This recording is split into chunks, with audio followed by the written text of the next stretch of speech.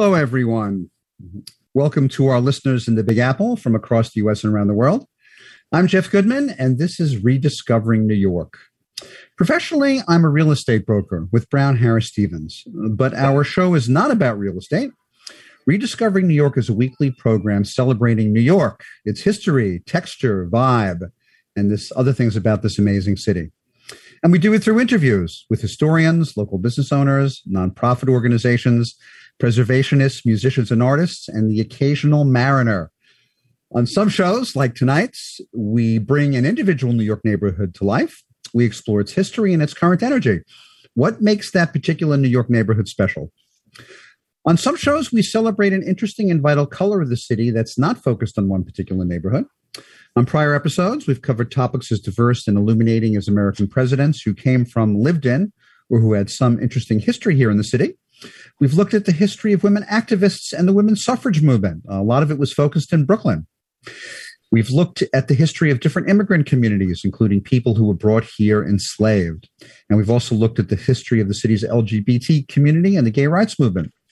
We've explored bicycles and cycling. Believe it or not, they've been here for 200 years. We've looked at the history of punk and opera. We visited the subway, public art, our greatest train stations, landmarks, and even some of our bridges. Yes, everyone, New York has amazing bridges among everything else. After the broadcast, each show is available on podcast. You can hear us on Apple, Spotify, Amazon Podcasts, Stitcher, Google Podcasts, and other services. Tonight, we're journeying to a neighborhood which has evolved a lot lately, and which a lot of New Yorkers really don't know very well, and which some New Yorkers may get confused just by hearing its name. I'm talking about Hudson Square, or the new Hudson Square, which actually is the neighborhood directly west of Soho between 6th Avenue, or Avenue of the Americas, and the Hudson River. We have two great guests tonight. Our first guest is no stranger to Rediscovering New York. She's Joyce Gold. Joyce is of Joyce Gold History Tours, I might add. Joyce is a recognized expert and educator in New York history, and for over 40 years, she's been guiding New Yorkers and visitors alike to rave reviews through her private walking tours as well as tours open to the public. Joyce is published. She's published two books. One is From Windmills to the World Trade Center, a walking guide through the history of Lower Manhattan. And she's also authored From Trout Stream to Bohemia, a walking guide through the history of Greenwich Village. Joyce has contributed entries to the Encyclopedia of New York City. And if all this wasn't enough, the New York Times called Joyce, and this is a quote, the doyen of New York City tour guides. It's a level of accomplishment and recognition I think any tour guide would relish. And Joyce, we welcome you back to Rediscovering New York. A hearty welcome back. Thank you, Jeff. Good to be here.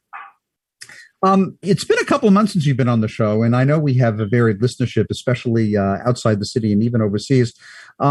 Just as an introduction, how did you get involved in the work that you do, bringing New York's history to life for people who were lucky enough to experience the way that you present and live New York's history? Well, speaking of experience, that's how it all began. I was working on Wall Street in the mid-1970s and browsing through an old bookstore, Mendoza's bookstore on Ann Street.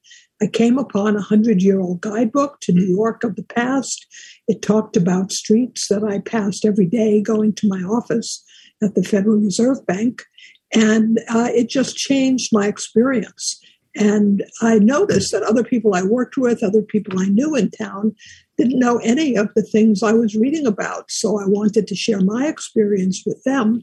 And I started offering walking tours on weekends. And now it's a full-time business. Very much so. Very varied, though. And, you know, I'm partial to your tours, as you and a lot of our listeners know. Hudson Square. The big Hudson people speak about now when they talk about neighborhoods is Hudson Yards. Hudson Square is different. What's the difference between Hudson Square and Hudson Yards? Well, Hudson Yards was basically Michael Bloomberg's attempt to expand the Midtown shopping district and corporate district all the way to the Hudson River. It's filled with high-rise corporate headquarters and living places.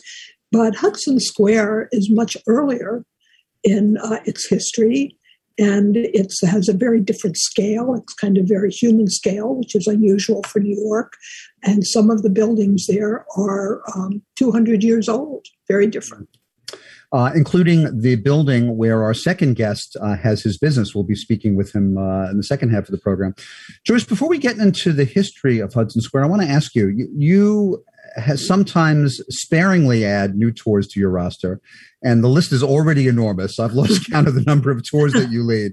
Was there anything specific that inspired you to create a tour for Hudson Square? Well, I do more private tours than my come-to-weekend public tours. And a private tour was asked of me by the new Business Improvement District of Hudson Square. They wanted me to arrange 3 tours repeatedly over 2 days to introduce people to a very new part of town, which has been going residential lately for the first time in a century, and they wanted the public to know about it. So that's how I started on it. And some of what I found, I've been talking about for 40 years in the classes I teach at the New School University and New York University, things like Richmond Hill, which I'll be talking about today. And so it was fun for me to kind of piece together the neighborhood that some of these very important places that I long knew about have existed, along with a lot of new changes. So I'm always interested in the change of the city, and a lot of change is happening in Hudson Square. Hudson Square, it's frequently called now the new Hudson Square because a lot of the new construction that's going on. But actually, Hudson Square, part of the neighborhood there was a Hudson Square. It was more than 200 years old. This was, let's go back a couple hundred years when people first started building here. It was a pretty ritzy part of town right around the time of the American Revolution, right afterward, wasn't it? It was. People of means always in the 19th century, and even a little before that, tried to move north of where all the clattering and commerce was. And so well-to-do people, business people and others, started moving into that part of town. But of course, the most notable part, and perhaps what you're referring to, was the hill that is long gone. It was called Richmond Hill, and it was flattened at the beginning of the 19th century. Oh, not to be confused with the county of Richmond and Staten Island, or Richmond Hill that's in Queens. Yes, I think all of them ultimately were named for one of the many illegitimate children of Charles II of England, if you want a little depth into the name. Well, New York was named by James II for his brother, the Duke of York, when they seized it from the Dutch in 1664. So if you're going to name the city after your brother, why not name some neighborhoods after some of his children born out of wedlock? Some of the country's leaders took up residence here early on in the Republic, didn't they? Yes, that's right. It was quite a beautiful hill, was Richmond Hill. And during the year and a half that New York City, Manhattan, was the federal capital of the United States, I mean, George Washington, as you know, was inaugurated on Wall Street in 1789. There was an official residence for the president, somebody's house that they used for him. But the vice president, John Adams, and Abigail Adams got a house at the top of Richmond Hill. And Abigail describes it as looking to one side and seeing the cow paths of Greenwich Village, and looking to the other side and seeing Trinity Church on Wall Street. Wow. Actually, George Washington's house, I was reading, the house is not there anymore. It would have been right under with the overpass to the Brooklyn Bridges now. I think it was on Pearl Street. That's where Washington's residence was for the first year or so. Yeah, it was one Cherry Street. Or Cherry Street, okay. It's part of my South Street Seaport tour. Which actually I have been on. Yes, you have. Not in a while, though. Hudson Square is architecturally diverse. We'll talk about the commercial buildings in a bit, but part of the district that has houses that were built in the early part of the 19th century are really beautiful. When would we begin to see, and they're all, of course, on the grid right now, when would we begin to see the development of the grid in Hudson Square? The grid on paper comes about in 1811. But the streets start, first it was on paper numbering the streets from 1 to 155. And since the city was pretty much built up to Houston Street, First Street is above Houston. The square, Hudson Square, is below Houston. So really the only part of the grid that it includes is 6th Avenue. Now, originally, 6th Avenue did not go south of Bleecker Street. And it wasn't until the time of World War I that 6th Avenue and its grid representation actually went into Hudson Square. So it was sort of protected, which I think is one of the things that makes it interesting, because it's not the geometry of those numbered streets and avenues, except for 6th Avenue. Some of the city's best Greek Revival and federal houses are actually in a little historic district that's at the edge of Hudson Square. It's called the Charlton King Van Damme Historic District.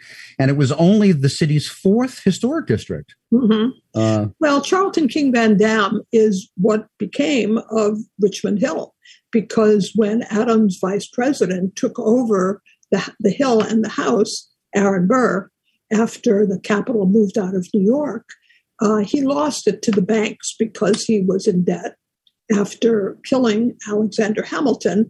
And Astor bought it, John Jacob Astor, the first billionaire in America, purchased it from the debtors. And that's who leveled the Hill. So that was just about the 1820s. Where was the Richmond Hill originally? Where was the house? It was at the top of the Charlton King Van Damme area. Oh, okay. We're going to take a break in a couple of minutes, but I want to finish off this segment by laying the groundwork, Joyce, about how the neighborhood has changed over several centuries. Mm-hmm. And interesting, something I didn't realize, because you take a look at the land that Trinity Church owns up through Hudson Square, which we'll talk about, and certainly down in the financial district along Trinity Place. And you think that they were always commercial landlords, but they weren't. They were residential landlords early on, weren't they? Mm-hmm. Yes, they were. And it all began with Trinity, which before the American Revolution was the official Anglican Church of New York. Everybody's taxes helped support it. In 1705, Queen Anne of England gives it 215 acres of the western part of Manhattan that went basically from Rector Street to Christopher Street. So they were residential, but they got the reputation of being slum landlords, partly because they sublet some of their property to Astor, who rented it out and made a lot of money on it. So then they got out of the residential business, because that was not a reputation the church wanted. But lately, they've been getting back into mixed use, including residential. Well, it was really interesting to learn today that, as I was reading up on this, that there were a lot of slums in Hudson Square, and the city's Department of Health in the 1890s actually sued Trinity Church to get rid of the deplorable conditions. This must have been right after How the Other Half Lives was published. I think it seems around the same time. And then they made the decision that they would no longer be residential landlords, but they would go into the business of developing commercial buildings. We're going to take a short break, and when we come back, we're going to continue our conversation with Joyce Gold of Joyce Gold History Tours, focusing on Hudson Square and Lower Manhattan. We'll be back in a moment. You're listening to Talk Radio NYC at www.talkradio.nyc. Now broadcasting 24 hours a day.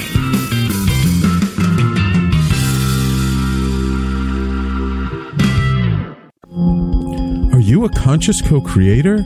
Are you on a quest to raise your vibration and your consciousness? I'm Sam Leibowitz, your conscious consultant, and on my show, The Conscious Consultant Hour, Awakening Humanity, we will touch upon all these topics and more.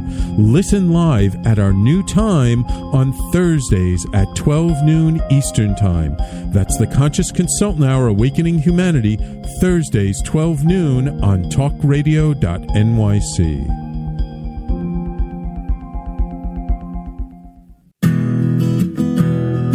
Are you interested in having a better relationship with yourself, others, and God? Greetings. I'm your host, Dr. George Andow, for the show A Journey Through into Awareness. On my show, we journey into the awareness that the mind of God is the true seat of our personal consciousness. We join together each Monday at 7 p.m., so tune in on Talk Radio NYC. Did you know that nearly 1 in 5 adults in the U.S. battles mental illness? Hi, my name is Albert Daba. I'm the host of the show Extra Innings. Innings, I discuss the topics of wellness, mental health, and the experience of surviving multiple suicides within my family. Listen live every Monday at 6 p.m. Eastern to Extra Innings for discussions with sports figures, artists, mental health professionals, and many others. That's Monday at 6 p.m. Eastern on talkradio.nyc. Hi, I'm Graham Dobbin. Join me every Thursday evening for the Mind Behind Leadership here on talkradio.nyc. We speak to people from business, sport, military and politics, all around what makes a great leader. The personal experiences of what's worked and, maybe more importantly, what hasn't worked. So, that's 7 o'clock every Thursday evening, the Mind Behind Leadership here on talkradio.nyc. Listen to real stories of real leaders. You're listening to Talk Radio NYC. Uplift, educate, empower.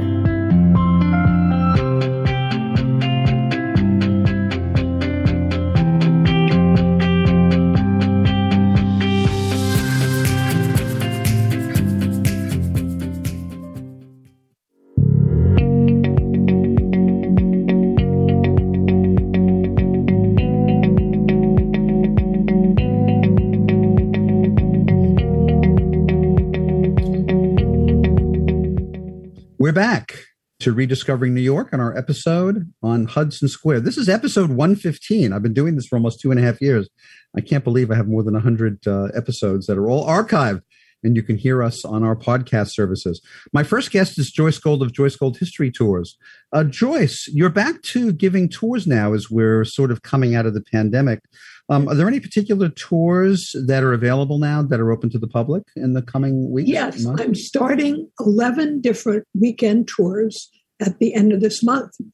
May 30th is the first one, the Fifth Avenue Gold Coast. But I'd be glad to send your listeners a schedule. They can just appear. They don't have to reserve. I'll always be at the starting point, wherever that starting point is. And they can contact me at Joyce at Joyce Gold History Tours with an S.com.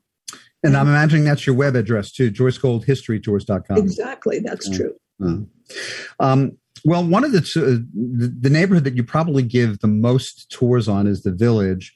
The northeastern part of Hudson Square abuts the Village. It's right next to it. The Village became really bohemian in the early 20th century. Did the same thing happen to part of Hudson Square? I don't think so. There have been a lot of different clubs and kind of advanced kind of music, different kinds of music, dance clubs. But I don't get the feeling that it was very bohemian. Tammany Hall had an outpost there. The boss ran part of the Democratic Party. But that's as far as I think I can tell of that. One of the things that the neighborhood has really been known for, at least I'm 60 years old, and when I was growing up into my adulthood, is it was known as the center of the printing industry. You see all of these buildings along Varick Street and along Hudson Street. When did Hudson Square become such a center of the printing industry? Well, I think the 1930s through the 1960s, although there's at least one major building there that still has a lot of printing companies, so that the buildings went up in a very solid way. They could accommodate heavy printing presses.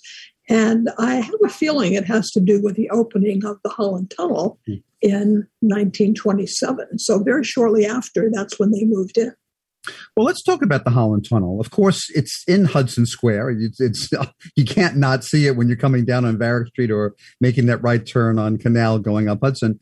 What was and is unique about the Holland Tunnel? Well, it's a national monument. It was the first underwater tunnel to handle vehicles, because vehicles, exude carbon monoxide, and part of the challenge, and there were many challenges building this. One sign of how challenging is that of the three designers, the first two died in the process, basically of exhaustion.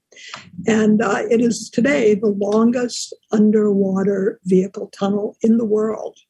A lot of inventions, especially having to do with air quality, came about because of it. And I heard that when it was opened, it had been called by some people as the eighth wonder of the world, which actually I suppose the Empire State Building took away from it when it went up in 1930 or 31. But one of the things that was also interesting, we take this for granted, is before the Holland Tunnel, the only way that you could get a truck or a car into New York was via ferry. You just couldn't drive over a bridge or through a tunnel. There was nothing for vehicular traffic until the Holland Tunnel opened. True. How did it get its name? People wonder. I wonder sometimes. I know the answer now, but I used to wonder it once upon a time. Well, it has nothing to do with the country. It has to do with the first engineer, whose name was Clifford Holland. And he worked on it for a few years. I think it was in 1919 that he was called up to do it. But I understand that he died basically of exhaustion in Battle Creek Sanitarium in Michigan, just before the two ends of the tunnel met in the middle under the river. And then, so they decided it wasn't going to be called that, but that's when they decided to name it for him. The man who took over, the engineer who took over, was a guy named Friedman. And now there are two parks on either side of the tunnel entrance named for him. He also died within half a year of Holland's death, basically of exhaustion. So these people didn't die of accidents, but just of the pressure. Pressure works in a lot of different ways with the tunnel water pressure, but this was emotional pressure. And it was the third engineer, a guy named Ole Singstead, who completed it. Mm. What effect did the tunnel have on the neighborhood when it opened? Well, it had a very big effect because a lot of property had to be removed. And I have a book from 1927 that I was looking at today called, interestingly enough, The Eighth Wonder of the World. The Eighth Wonder, it was called, very of the moment. And it talked about some of the decisions, for example, to not over complicate traffic patterns. They made the entrance and the exit of the tunnel several blocks apart. So both of those areas had to be removed from of all the buildings that were on them. So there was a huge amount of construction going on. They probably got them through eminent domain. Let's take a little detour away from industry and commercialism and go to education. Mm-hmm. Let's talk about the Elizabeth Irwin High School. Who was Elizabeth Irwin? Well, she was a very interesting educational person. She taught in the public school system, but didn't teach the way the administration wanted her to teach. She thought children learn better by doing rather than just hearing about lectures. She took them all. She was the first person, apparently, to take them on trips to different industries and around the city. And she gave them psychological tests to know exactly who the children were. And she thought the children would learn to read and write eventually, but that the projects were what intrigued them. So she was quite an innovator in educational ways that many people find quite standard today. So when the school fired her, some of the parents so liked what she did that they arranged to have her have a private school. And Little Red Schoolhouse, kind of a deceptively old-fashioned, cozy name they gave it, has been around since 1921. Irwin was considered radical in her day. She was also openly lesbian, and for someone to be openly gay in the 20s and the 30s and in education, that was really monumental. Not in Greenwich Village. There were quite a lot of lesbian couples. She spent 30 years with Catherine Anthony, a feminist biographer, among other things. Did she continue in education after they fired her? Oh, yeah. She continued being the head of the private school. Okay, got it. It was called Little Red Schoolhouse. And then they also decided to have a high school, which is the one in Hudson Square, a few blocks from the lower school today. And Angela Davis was invited to be a student at the high school Little Red Schoolhouse. That was obviously before her more notorious days. Well, no, I'm not sure of that. I'm not sure. It was definitely before she was carried from the Jefferson Market Courthouse to California and extradited for a crime. Yeah. Well, let's talk about Hudson Square nowadays in the 21st century. What kinds of businesses and organizations have been locating there? Well, big changes. A lot of tech innovators, a lot of startups, architects have been moving in, and one huge square block is currently being built on and demolished and then built on as the new headquarters in New York for Disney. And Disney includes ABC Studios. So they're moving down from West 66th Street, and it's part of the media influence in the neighborhood these days. And a lot of the Trinity's feeling now is that they want a mixed neighborhood. So they want people, innovative people, to live there, and they want cafes and things for residents as well as commercial businesses. Our most recent former president has some development history in Hudson Square. He built something on an important historical site. Yes, I love the understory, and the understory was that in the early part of the 20th century, Spring Street Presbyterian was very innovative for its day. It was in the 1820s, at a time when slavery was still legal in the state of New York. They had an integrated church. There were blacks and whites, and they had a graveyard in the basement. So there were quite a few graves buried down there, blacks and whites. And when Trump decided to decided to build the hotel, he modestly called Trump Soho. It's not in Soho, but he liked the name, and he certainly likes his name on everything. Well, it wouldn't be the first time he said something that wasn't true, but they knew that these graves were there, very historical graves and, sacred to many, but they were all moved. They were actually moved to Syracuse University and analyzed, and now they repose in Greenwood Cemetery in Brooklyn. But when he started running for president, a lot of people didn't like that, didn't like him, and they changed the name. His company sold the building, and they changed the name to the Dominic. So that's now the name of the hotel. There were and still are some interesting entertainment places in Hudson Square. Which ones? There was something called the Culture Club, which was a dance club. A lot of dance clubs in the neighborhood. There were a lot of entertainment and kind of activity places there. And a lot of dance clubs were really where people went to talk and dance a little, but this was strictly about dance. There's SOB, still going strong, stands for Sounds of Brazil.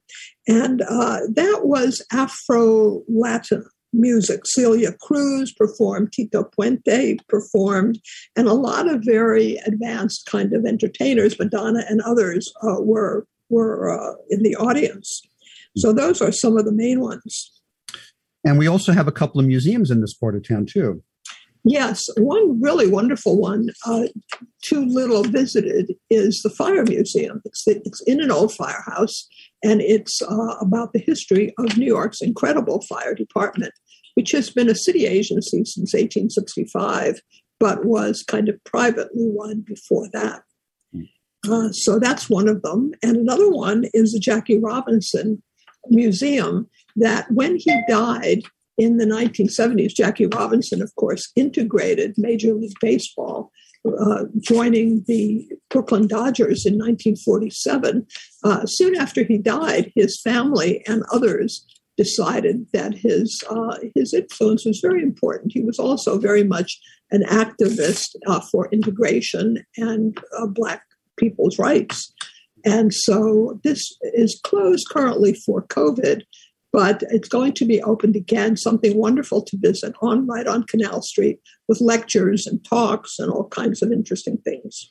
And our engineer, Sam Leibowitz, just reminded me that we have to mention the Film Forum, which is opened again, I believe. And it is, yes, it has opened again.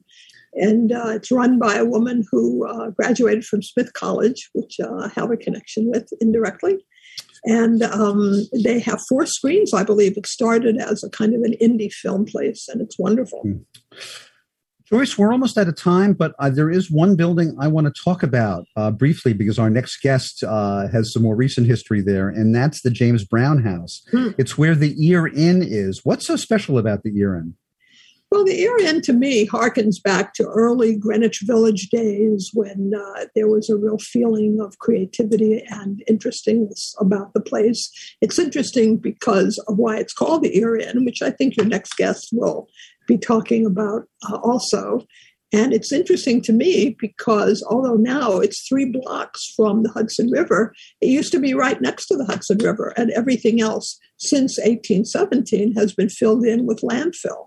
So the idea of the change is very visible. And the thing I love about the Ear Inn is that outside on the facade, they even tell you this is where the Hudson River used to be. So they incorporate history into their own presentation. And of course, James Brown, African-American associate of George Washington, is also very interesting.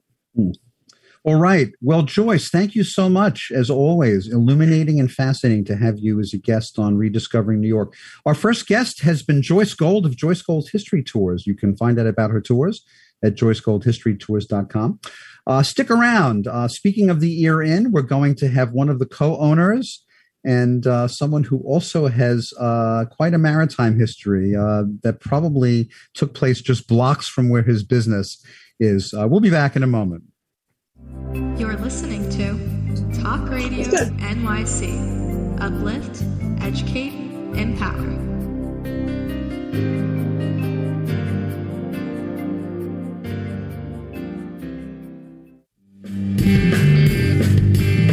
Hey everybody, it's Tommy D, the Nonprofit Sector Connector, coming at you from my attic. Each week here on TalkRadio.NYC, I host the program Philanthropy in Focus. Nonprofits impact us each and every day, and it's my focus to help them amplify their message and tell their story. Listen each week at 10 a.m. Eastern Standard Time until 11 a.m. Eastern Standard Time, right here on TalkRadio.NYC. Are you a business owner? Do you want to be a business owner? Do you work with business owners? Hi, I'm Stephen Fry, your small and medium-sized business, or SMB guy, and I'm the host of the new show, Always Friday. While I love to have fun on my show, we take those Friday feelings of freedom and clarity to discuss popular topics on the minds of SMBs today. Please join me and my various special guests on Friday at 11 a.m. on talkradio.nyc.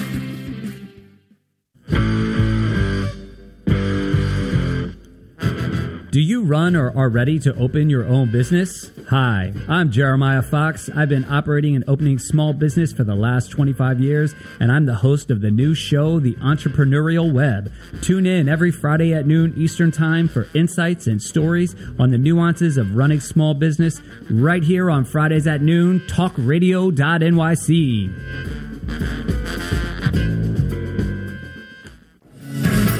Hi, I am Joseph Franklin McElroy, host of the new podcast, Wise Content Creates Wealth.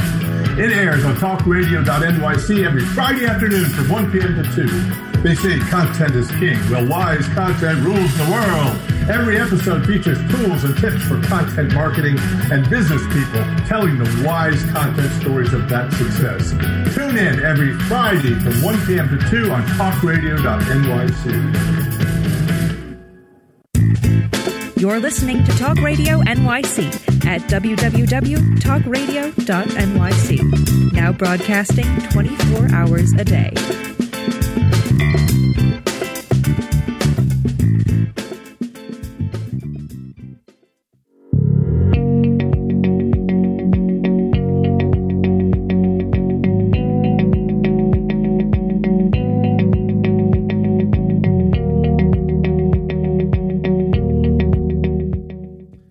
We're back. Support for Rediscovering New York comes from our sponsors. Christopher Pappas, mortgage specialist at TD Bank. To find out how Chris can help you with all your residential home mortgage needs and tailor a mortgage that's right for you, please give Chris a call at 203-512-3918. And support also comes from the law offices of Thomas Siaka, focusing on wills, estate planning, probate, and inheritance litigation. Tom and his staff can be reached at 212-495-0317. You can like the show on Facebook, and you can follow me on Instagram and Twitter. My handles on all three are Jeff Goodman NYC. If you have comments or questions, if you'd like to get on our mailing list, please email me, jeff@rediscoveringnewyork.nyc. One other note before we get to our second guest, even though Rediscovering New York is not a show about real estate, When I'm not on the air, I'm indeed a real estate agent in our amazing city, where I help my clients buy, sell, lease, and rent property, including at Hudson Square. If you or someone you care about is considering a move into, out of, or within New York, I would love to help you with all those real estate needs. You can reach me and my team at 646-306-4761. Our second guest is Captain Richard Perry Heyman, also known as Captain Rip. Aside from being the co-owner of the Ear Inn, Captain Rip is a U.S. Coast Guard licensed master mariner. He came to New York to attend Columbia University in 1973, and his education includes the U.S. Merchant Marine Academy right here in Kings Point on Long Island Sound. He's a maritime lecturer for, among other organizations, Cunard, Regent, Seaboard, and Silver Sea Cruises. Captain Rip is also captain for training at the Great Hudson Sailing Center. He's authored a U.S. Coastal Harbor Guide. Among his published works, he's the editor of Odyssey Illustrated Maps for the Yangtze River in China. He's been the president of the Hudson Valley Line, a project for daily river line service between New York City and Albany from 1997 to 2001. And for me, one of his most fascinating engagements was as a journalist aboard the Hanseatic. It retraced Ernest Shackleton's expedition to Antarctica, which took place more than 100 years ago. Captain Heyman is married to Barbara Pollitt. They have 2 sons, and as the captain likes to say, they're now off into the world. Sort of what you'd expect from a mariner. Captain Rip Heyman, a hearty welcome to Rediscovering New York. Is it safe? Is it safe to be online yet? I think it is, and I love your mask. It looks like Puff the Magic Dragon. Well, it's it's from Australia, where even the crocodiles wear a mask. Oh, actually, they're pretty. I've been down under 3 times. It's the crocs. They were pretty fierce. Don't want to meet one. That's why you got to know how to run on land. But anyway, it's nice to be with you, Jeff, and honored to be with Joyce Gold and her wealth of knowledge about our little village along the side of the other villages. Well, I really appreciate you being on the show. Captain Rip, I'd like to ask all of my guests, are you originally from New York? No, I was born in New Mexico in a nomadic military family, so I moved all over the country and the world. But I came to New York as a raw student to go to college. And boy, did I get an education. And here you stayed. Before we get to the Ear Inn, your professional life story is so fascinating. I have to ask you about your maritime engagements. When did you decide, before you became co-owner of the Ear Inn, when did you decide that the sea would be the place for you, that it would be your calling? Well, since I was born in New Mexico, I came to consciousness, and I said, wow, what a great beach. Where's the surf? And so I ended up in New York, and then I've been a private and a professional sailor ever since, just because I find the sea to be more, let's say, spacious than the land, especially in this neighborhood. And so I ended up on the end of Spring Street and homesteaded there since I was in college. So I'm still working on my education there. Otherwise, it goes on the Ear University, also known as the University, the James Brown School of Business. Captain Rip, I could ask you questions for a whole hour about your maritime experience, but we can't do it on the show because we're supposed to be focusing on Hudson Square, the neighborhood where your business is. But let's indulge my curiosities and probably those of some of our listeners for a couple of more minutes. What was the Hudson Valley Line, and how did you get involved with it? And it's a little relevant to our discussion because the Ear Inn is just blocks away from the Hudson. And in fact, when the building was built, it pretty much was on the river. Well, yes, I ended up living on the old wooden beach house that is the Ear Inn, James Brown House, which used to be right on the beach when they filled it in. And so to this day, you can look out and see the boats going by on the Hudson, though the Hudson is about half as wide as it was before the invasion of the humans, and landfill and Holland Tunnel, all that development, which is modern fantastical, I'd call it. But the Ear Inn James Brown House has settled in. It was built right next to the docks, and so it was always busy as landing and a goods coming, and there used to be a food market right now out in front of it. That's why the street is so wide right there between Greenwich and Washington Street on Spring Street. We have the widest sidewalk because it was the major food market in the early 1800s. And the building itself was built maybe by 1800. The date of 1817 is the date when the city of New York, in its kindness, appropriated the neighborhood, including Greenwich Village, to be part of New York City. Not that there was any referendum or any public say in it.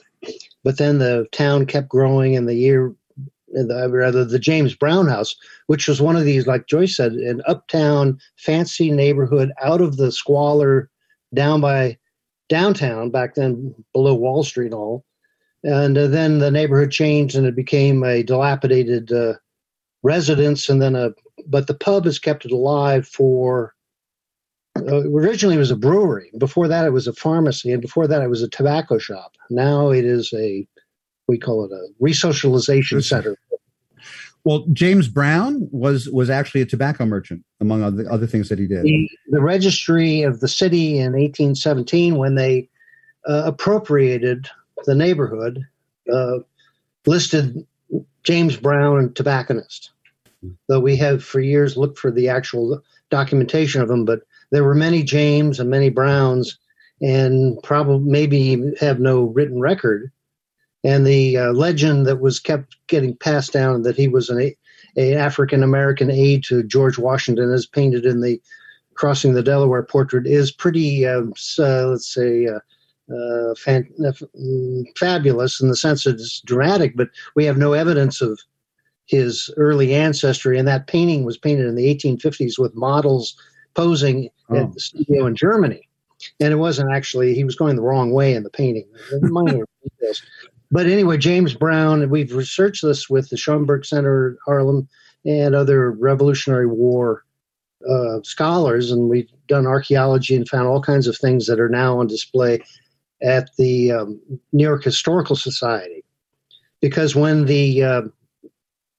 after Sandy and other excavations and the construction of the glass house next door on Spring Street, we dug down and found all kinds of things that were of great interest to the archaeologists, because the combined city collection of about 50,000 artifacts with their documentation from all the museums and the private collections were safely stored in the basement of the World Trade Center. And one day it all went to dust.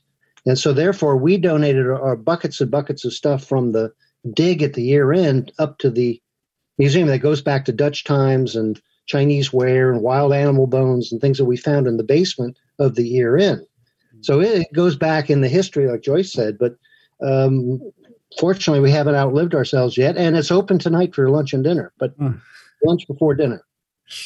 We're going to take a break in a moment, but I want to ask you, how did it come up with the name The Ear Inn? And the neon sign on front says The Ear Inn. It's kind of a creative name. How did you come by it?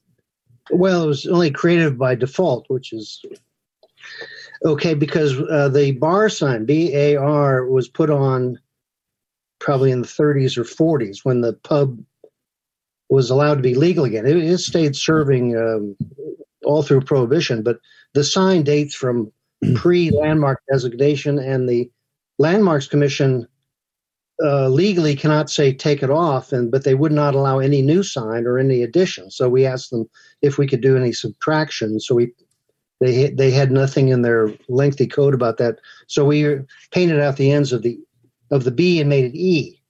And at the time, we also had our Ear magazine being published upstairs, which was a musician's journal. So for us, it was okay. But, there's in that train of commercial development, we could change the name again to the Far Bar or the Eep Bar, or all kinds of names could be had if we keep painting out the neon. So we're open to suggestions just to renew our image. Maybe you should have a contest night and, let people chug and come up with creative names. Yeah, it happens. We're going to take a short break, and when we come back, we're going to continue our fascinating conversation with Captain Rip Heyman, one of the co-owners of the Ear Inn on Spring Street in Hudson Square. We'll be back in a moment. You're listening to Talk Radio NYC. Uplift, educate, empower.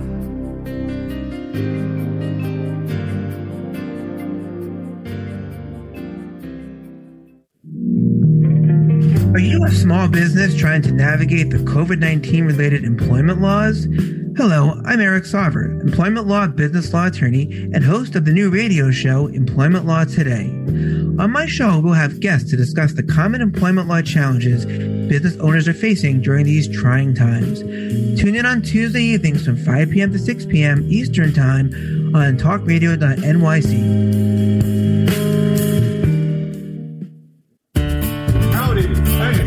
Franklin McElroy, host of the new podcast, Gateway to the Smokies. It airs on talkradio.nyc every Tuesday night from 6 p.m. to 7. Every episode is dedicated to memorable experiences in the Great Smoky Mountains National Park and surrounding areas.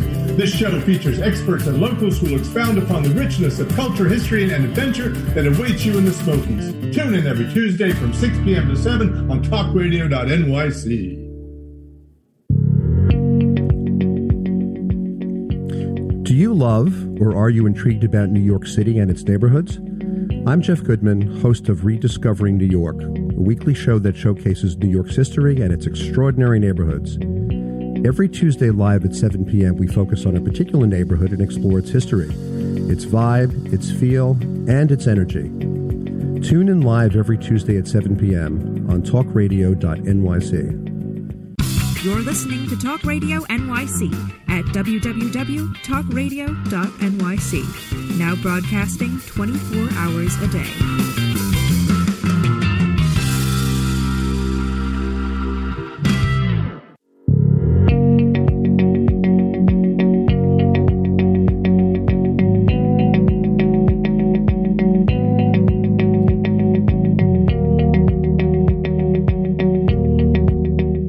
We're back, and you're back to Rediscovering New York on our episode on Hudson Square. My second guest is mariner, writer, and co-owner of the Ear Inn in Hudson Square, Captain Rip Heyman. Captain Rip, I want to ask you one more seafaring question. I want to ask you about your work on the Hanseatic, retracing Shackleton's expedition. You know, he wasn't the first to go to Antarctica. Amundsen and Scott preceded him. One survived and one didn't. What was it about Shackleton or his expedition that fascinated you and had you want to participate in the recreation of it? Well, that particular expedition in the age of grand folly, let's say, going down there without the right resources or knowledge into the unknown, he had his 27 crew members, and they were shipwrecked in the closed in on the ice in the Weddell Sea, and the ship was crushed, and they offloaded on land, and then they hauled it all to an island, and they finally got their boat and they sailed away to South Georgia Island. So over a year they were unknown, stranded, and considered lost until, by the discipline that Shackleton and the camaraderie made with his men, there were no women there. They were able to survive. They didn't lose anyone. So it became more of a lesson in leadership. There's no great scientific discovery or any goal of it other than the human condition that you can survive incredible circumstances, and with the right attitude, you may actually survive. And so therefore Shackleton has been a model for much of the leadership training around the world. So there's a school in England named after him for the encouragement of those kind of qualities that he had. And it's a testament. Sorry. I went on a German ship to retrace the voyage, and we got caught in the same ice in the same place. So we saw the places where they actually survived. And of course we steamed off, so we were not endangered, but this is a remarkable venture that's now historical. It's a testament to Shackleton's leadership that they all actually survived and made it back, minus a couple of toes on one of them, but they did. Captain Rip, how does a ship captain who's done so much on the sea and written and lectured, how does he end up owning a tavern in Lower Manhattan? And then one that wasn't in the center of street life either. It's not like in the middle of Stone Street, or it's like, it's on the outskirts. How did you and your partner, Martin Sheridan, come by owning it? Oh, I would say we were young and foolish, but neither of those today. Well, maybe. But we were in the neighborhood, and we were both involved in. He was a music producer, had a studio. I also had a studio upstairs at the Ear Inn before the pub, turned from a longshoreman's sailor's bar into the kind of a musical place it is today. And so I knew him from the neighborhood back when almost nobody else was around there. And the Ear Inn, back then just known as Bar, was only open 6 a.m. till noon, Monday through Friday, for the dock workers and the sailors and the other professionals who came in, the bookie and the hiring boss and the guy hitting you over the head for your debt. And we weren't allowed in. I was living upstairs. Yeah, it was a very professional place. And so during the pandemic, we were thinking, wow, what are we going to do? Maybe we should bring back the pool table, the strong house. There used to be an iron room in the back dining room, which held the safe and the money and the guns, because there was a lot of trouble and it was so dangerous in the neighborhood. My, let's say, friends from afar, I would always escort them around at least to 6th Avenue so they would be safely home after dark. And this whole neighborhood was, like I said, one of the problems was the Westies versus the Easties or something, and they were, running. I was saying the only time I've ever been ducked for fire, I've been in many war zones and many faraway places, but the first time I ever hit the pavement was some gunfight on Washington Street back in the bad old days. Mm. Now it's just between, Google and Disney, and I hope they don't have a real war. When did you buy the bar? It was in the 70s, wasn't it? Well, we were renting from the bar, $100 a month to live upstairs without heat or plumbing. But that was okay. I said I'd fix the roof if I could live up here. And that's still the deal. I still have the apartment upstairs with roommates and visitors. And then the pub was sort of abandoned. And we ended my roommate, Shari Deans, who at the age of 79, the yet to be famous artist Shari Deans, went down because she was Hungarian. She talked to the Hungarian owner and made a deal and bought the bar. And then, in her elder years from her 80s, she was the queen of the bar until Martin Sheridan and his family and friends, took it over and have run it the same way until today. But without Shari Deans, we wouldn't be there because the building probably would have become a parking lot and whatever. But she brought in a whole new generation of. Back in those days, the building across the street, the Port Authority building, was given over to Artist Studios and also the Feminist Art Institute. So in 1 year, this funky old sailors bar went from all grumpy old guys, open only in the morning, to a women's artist hangout all night long. We had to force them out, just to keep the license because they wanted to stay all night. So ever since then, the neighborhood has continued to change and have all kinds of new people. Now we have all these residences. We were way out and sort of beyond Montana for quite a while with not many neighbors. A few little houses on Canal Street and Greenwich Street, but now we have this glass palaces everywhere and more coming. The people who come to the Ear Inn now, are they kind of transient, or do you get to know a lot of them and do they come back over and over again? Or once they hear your shtick, that they decide I ain't coming back here again and I'm done with it? Well, this is a sort of obviously I'm joking. I'm really enjoying the conversation. We always have to have friends come and go. We find we have many low friends in high places these days because we've been protected from the problems of reconstruction and demolition. And currently, the city a couple of years ago condemned our sidewalk benches, bollards, and trees as illegal trees, and they wanted us to clear the whole sidewalk. And then the pandemic happened. Now we have our little cabana outhouse on the street, and we can serve on the street. So suddenly the place is back to life. But now in the pandemic time, we are getting to see our neighbors. There are no tourists around, and the business community is somewhere at home online. And so we've actually been able to see some of our oldest neighbors come out of their cave and gather together, along with all of the often young families and children running around.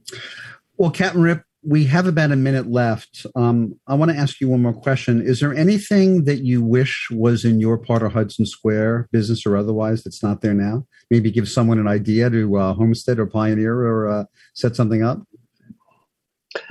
Well, one of our requests of the immediate blocks and our immediate neighbors was when the sanitation department built their $1 billion garage for the care of our kind sanitation workers and trucks, that they build a walkway So all the many people who come walking down Spring Street and are in the neighborhood can cross over to Pier 40. And we said, if you just put a bridge over, then you can walk from, however you configure it. The biggest problem is getting across the mad West Side Highway. Yeah. When I moved in there was the elevated West Side Highway, and underneath at the end of Spring Street was one of the larger permanent homeless centers in New York, because under the highway they had 50-gallon barrels of burning wood to keep warm, and they're all camping in their piles. But now you can't cross the street. Before you could cross the street if you could get through the homeless camp to the dilapidated piers. Now we have this beautiful park. But, for a lot of people, it's pretty daunting crossing 8 lanes of traffic. It's like living in L.A. without an overpass. That's right. Well, we are out of time. Captain Rip, thank you so much for being on the show today. My second guest. My second guest for our show on Hudson Square has been Captain Rip Heyman, co-owner of the Ear Inn on Spring Street. I recommend it. If you have comments or questions about the show, if you'd like to get on our mailing list, please email me, jeff@rediscoveringnewyork.nyc. You can like us on Facebook and also follow me on Instagram and Twitter. I'd like to thank our sponsors, Chris Pappas, mortgage banker at TD Bank, and the law offices of Tom Siaka, focusing on wills, estate planning, probate, and inheritance litigation. One more thing before we sign off. I'm Jeff Goodman, a real estate agent at Brown Harris Stevens in New York City. And whether you're selling, buying, leasing, or renting, my team and I provide the best service and expertise in New York City real estate. To help you with your real estate needs, you can reach us at 646-306-4761. Our producer is Ralph Storier. Our engineer is the great Sam Leibowitz. Our special consultant is David Griffin of Landmark Branding. Thanks for listening, everyone. We'll see you next time.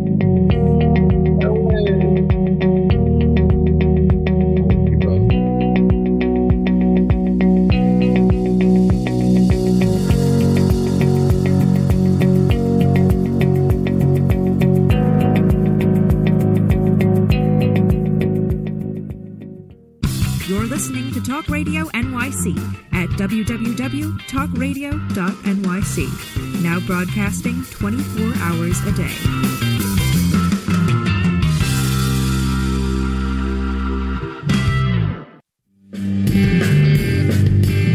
Hey everybody, it's Tommy D, the Nonprofit Sector Connector, coming at you from my attic. Each week here on talkradio.nyc, I host a program, Philanthropy in Focus.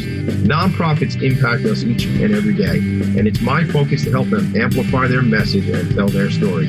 Listen each week at 10 a.m. Eastern Standard Time until 11 a.m. Eastern Standard Time, right here on talkradio.nyc.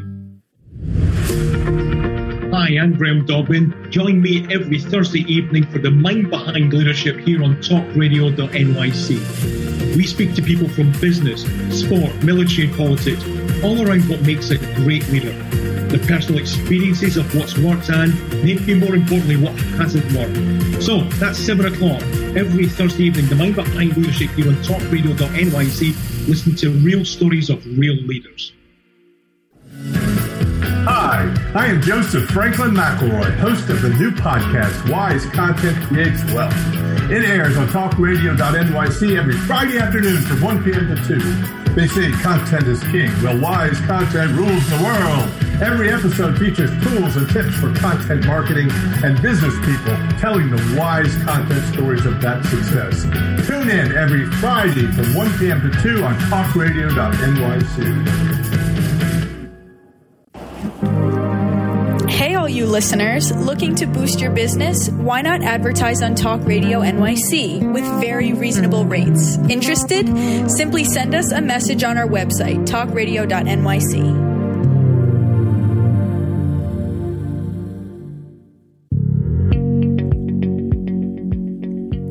Do you love or are you intrigued about New York City and its neighborhoods?